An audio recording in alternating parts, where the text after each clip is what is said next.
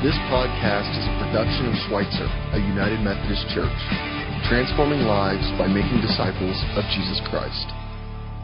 So we're talking about worship these days, and what we just experienced was Tehillah worship. Say that word with me. Tehillah. Tehillah. Tehillah worship. Soren Kierkegaard was a philosopher and a theologian, and he said that when it comes to worship, most of us have got it all wrong. We think that the people up here are the worshipers or the performers, and we are out here are the audience, and we're here to watch them or we're here to applaud them. Not true. No, we up here, and what Sean was doing just a while ago on that new song, that second song, what was he doing? He was cueing us. He was pulling us in. He was teaching us words. He was teaching us music. He was engaging us. He was cueing us to perform, to be the worshipers. And so all of us up here, musicians, pastors, we're here not to perform. We're here to kind of cue you, if you will, kind of backstage, and you're the performers. You're the ones that's acting out worship. The congregation worships. So if you're the worshipers, who's the audience? Who's the audience? Not a trick question. Who's the audience? God. God is the audience. God is the only one that we are trying to please. He's the only one that we hope is blessed. And God is kind of watching us. And I'm excited about this series of messages on worship because it's all about how we learn better to express our worship to God. And so this morning, what I'm going to do, I'm going to teach you 3 different words about worship and talk about 3 different worship experiences that Mark McNally and Jake Hotchkiss and I had down in Houston. Jake and Mark and I went down to Houston, visited 3 different congregations because we wanted to learn. We wanted to learn more from another place, another setting. If you're in a business or a company, you'd probably like to go somewhere and learn on site. We as a staff, we are not just asking our staff, we are demanding of our staff to go to on-site visits somewhere to learn from others. And so we went down to Houston. I posted this picture of Mark and Jake, and when I did that on Facebook, someone posted back, "What are you doing with muscles, beards, and ink?" Well, when I was down there, because Jake and Mark's the pastor at Church of the Center, and Jake is a young preacher, up-and-comer, he preaches once a month there. They're trying to look edgier, and and they do a pretty good job of it. And so they were encouraging me to get a tattoo. They were really lobbying hard for me to get a tattoo when I was down in Houston. And so I thought I'd call headquarters. I called my wife, Susan, and I said, "Honey, thought I'd try this out. I got a tat." She said, "You got a cat?" I said, "No, I got a tat. I got a tattoo." "You better not have gotten a tattoo." She said, "When you get home, I'm going to look you over from head to foot." Well, that's some of the most encouraging news I've heard in years. So we're not here to talk about that. We're here to talk about worship. And Jake and Mark, when we went to different places, we went to 3 different churches. We went to on Saturday night, Mercy Street. And the people there, we'll talk about that a little bit later. Mercy Street, the people looked a lot more like Mark or Jake than me. Only they live more on the edges, on the parameters of life. And then we went to a contemplative service. We went to a service in a high steeple church. And people in that church service, they looked a lot more like me than they did Mark or Jake. And then we went downtown Houston. We went down to St. John Church, an African-American church where, nobody looked like us, or we didn't look like anybody there.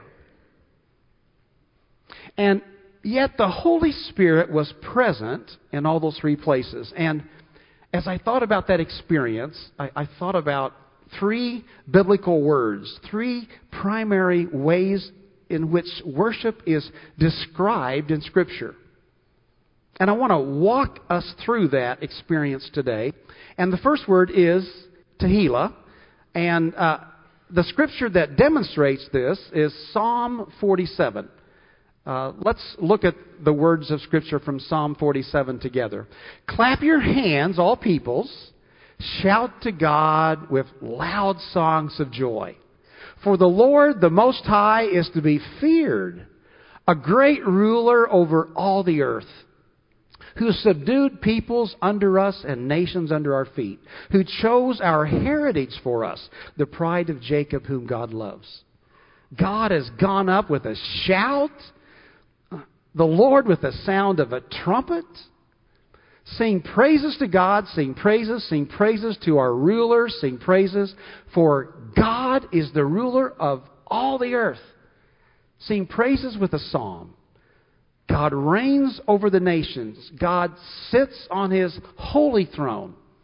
The princes of the people gathers the people of the God of Abraham. For the shields of the earth belong to God, who is highly exalted. So in this psalm, you find the word Tehillah. Tehillah, which refers to shouting or clapping or dancing. It's this idea that when we are entering into the praise of God, we are expressive. We are animated. We let it go. And that is a primary way of worship. Now, when I was down in Houston, Pastors Jason and Jim led an example of that. Let's watch this video that was at Schweitzer's Got Talent. And there they go. They were moving. They were making us going through some moves there. Yeah. And bring it together. Here we go. I just want you to know I had no prior knowledge that this was going on. Let it go. And You take the step. so there they go. With Let it good go. movement. So Let that Tehillah elbow worship. Elbow. One of my personal favorites. All right. Here we go. Resurrection. You gotta get down. Pick me up. Get back. There we go. There you go. Keep working it, guys. Keep working it. You're doing great. Okay, so maybe that's not the way to do it. I don't know. But they're expressive. They're letting something out. When we went down to St. John's Church in downtown Houston, we were caught up in a sense of Tehillah worship. They had a primary male vocalist. They had a primary female vocalist. They had about 6 vocalists behind them. And they had a band behind them in this downtown place in Houston. And this place was just rocking. It was full. And they sang about 20 minutes of Macmillan's song, Oh, How He Loves Us. And you never got tired of it. It just kept going and going and finding different expressions and ways of singing the lyrics and singing the words to God. And after an hour of worship, the sermon started. They really had a sense of worship. And so Tehillah worship is this idea that we get kind of caught up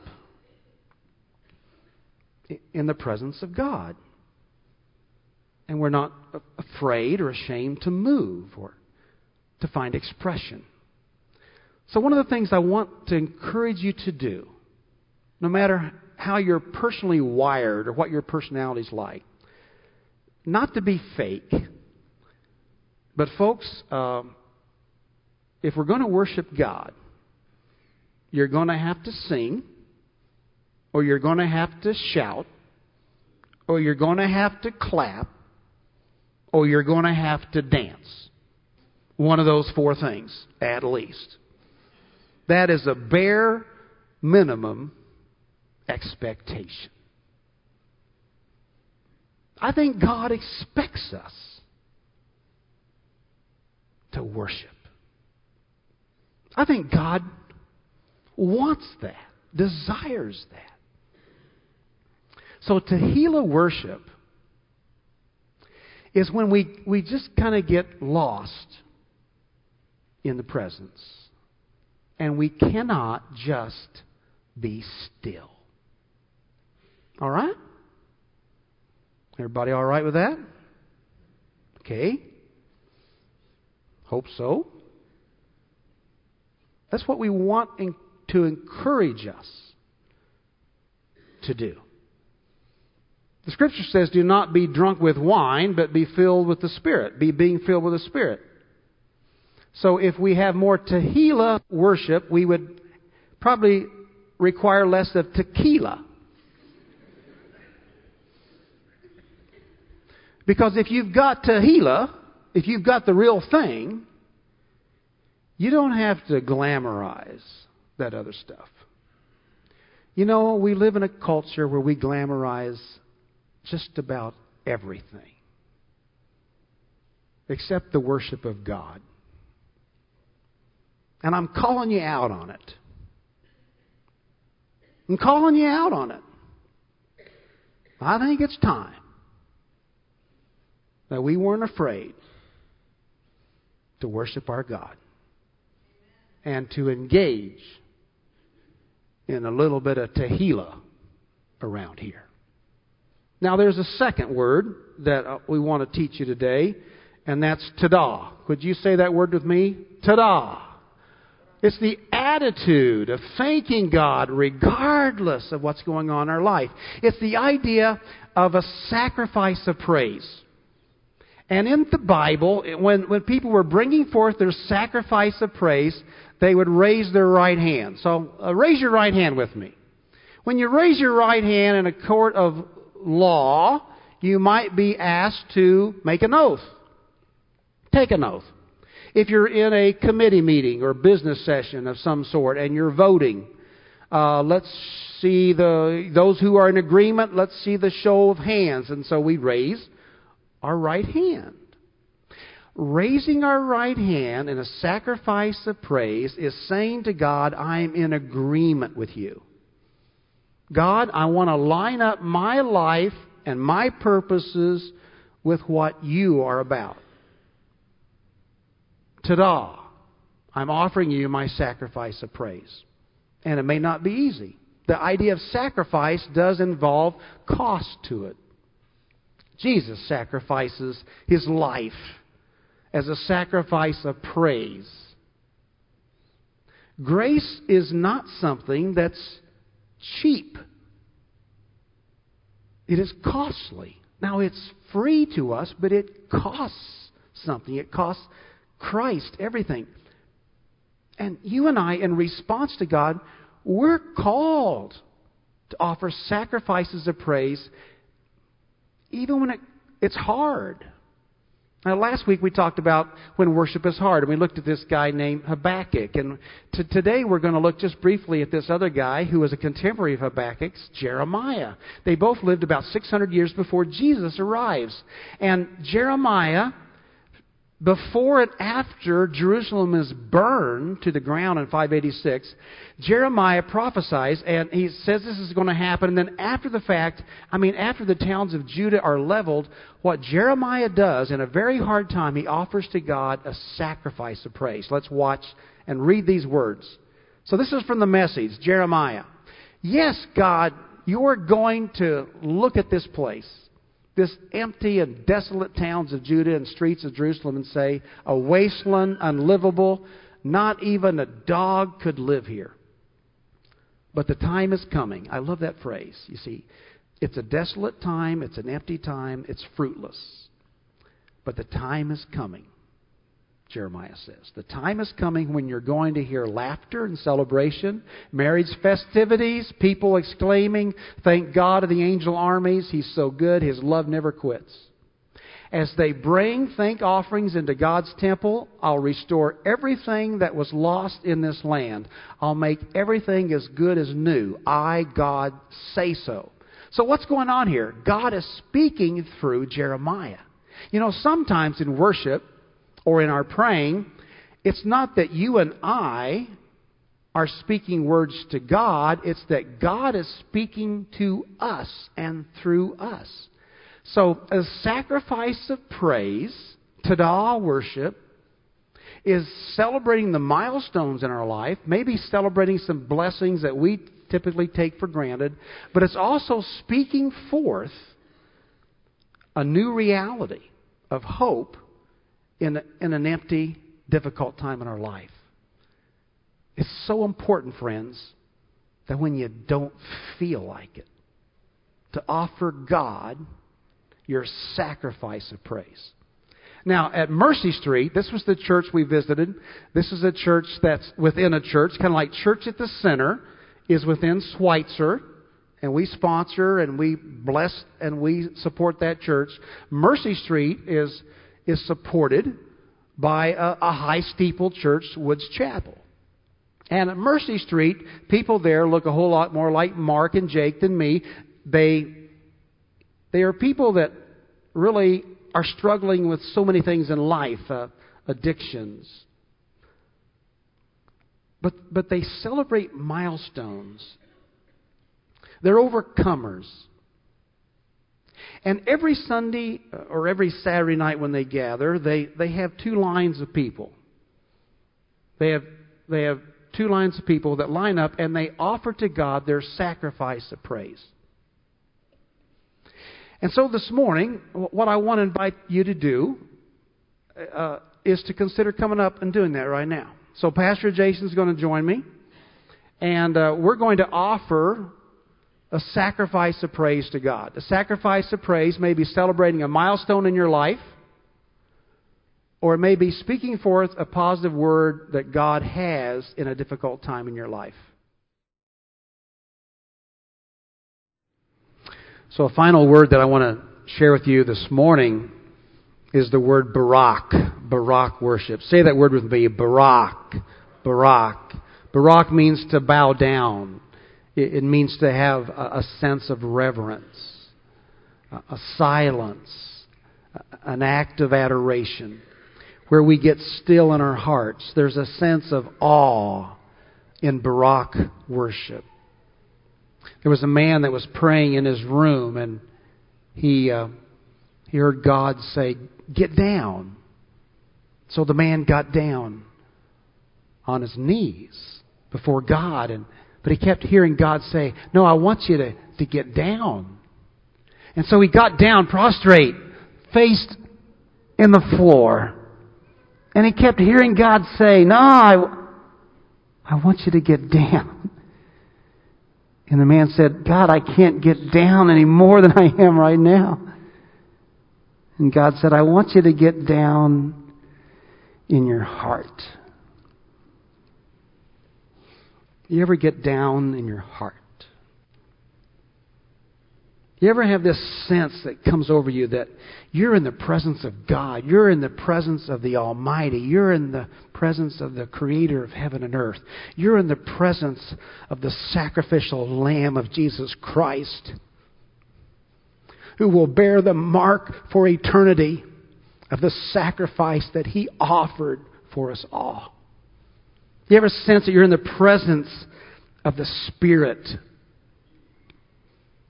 And the Spirit is calling you to stillness, to get down, to have a sense of reverence, to delight and to enjoy being in the presence of God. I never understood these grandparents carrying on about their grandsons or granddaughters until I became a grandfather. And Orrin Jason Cutler is the affection and the adoration of my spirit and my heart. There is something about him that just brings me to a place of adoration and fun and being like a child. Every Thursday afternoon, I take him for a walk. I take him on a stroll ride. And last Thursday, I took him for an hour ride, and then I would take him farther because he falls asleep. But I'm just worn out. And so we pull up in the porch, and and we just sit there, and I wait for him to wake up, and he opens up his eyes, and he looks around, and there's a sense of whose presence am I in. And for 30 to 45 minutes last Thursday, we had the most priceless time of just looking at each other and grinning at each other and playing peekaboo with each other, and to look into each other's eyes, or to do a head bump with each other, or sometimes just to talk gibberish toward each other, and just delighting in His presence. There's nothing productive about it, but it produces a cleansing in my soul and in my spirit. And that's the way it can be in our worship of God. When was the last time you just delighted to be in His presence? Maybe you don't know a God like that, and I'm not knocking you, and I'm not, because we live in a culture that doesn't help that to happen. I understand that. But we want to be about the business, church, of helping us all to get to know a God like that, to be in His presence. There was a man that made a list of the good stuff in life, the goods, when you have the goods. And he was making the list of the good stuff. And he had some good stuff on there. He listed things like beauty and love and health. And he listed wealth and talent and power and fame. And he put all this stuff together. He was real proud of himself. And he took it to his spiritual advisor. And he said, here's what I think. If you have these things in your life, these goods, life's going to be good. And his advisor kind of smiled at him and said, well, you've got some good things listed here. But he said, you've left out the most important thing. Well, what did I leave out? Peace of mind. Peace of mind. Because if you have peace of mind, you have all this other stuff. And you don't have peace of mind, you got nothing. And so Barak worship is experiencing the peace of God. And when you have that peace that passes all understanding, that guards your heart and your mind, you got it all. You're in the presence of the one who is all. Now, the church that we went to that demonstrated this sense of silence, Barak worship the most, was Chapel Woods United Methodist Church, which is you might call it a real highbrow church. It's a high steeple church. There's a lot of wealth in the room. And so Mark and Jake and I went to that contemplative service. And in that service, there's a little bit of Scripture, and there's a homily that's given, and there's some brief words spoken, but there's also silence. There's meditation. There's just a stillness. You're still in the presence of God. So in our last act of worship today, before we go into our final closing song, I want to invite you to join me in 5 minutes of stillness. No music, nothing spoken. So where you are in your pews, just to be still, just to bow down before God in your heart. You may want to get down on your knees or come up with a prayer rail, but the idea is just to be still and to listen and to adore God, to Barak God. And if you weren't here last week and you'd like to write a prayer that's going to be a part of our prayer wall that's building there, there are blocks of wood that's here. You can write on the rough side of that wood. There's Sharpies here in the front pew. And you can do that during this time of stillness. But let's just be still. The Lord is in His holy temple. Let all the earth be silent before Him.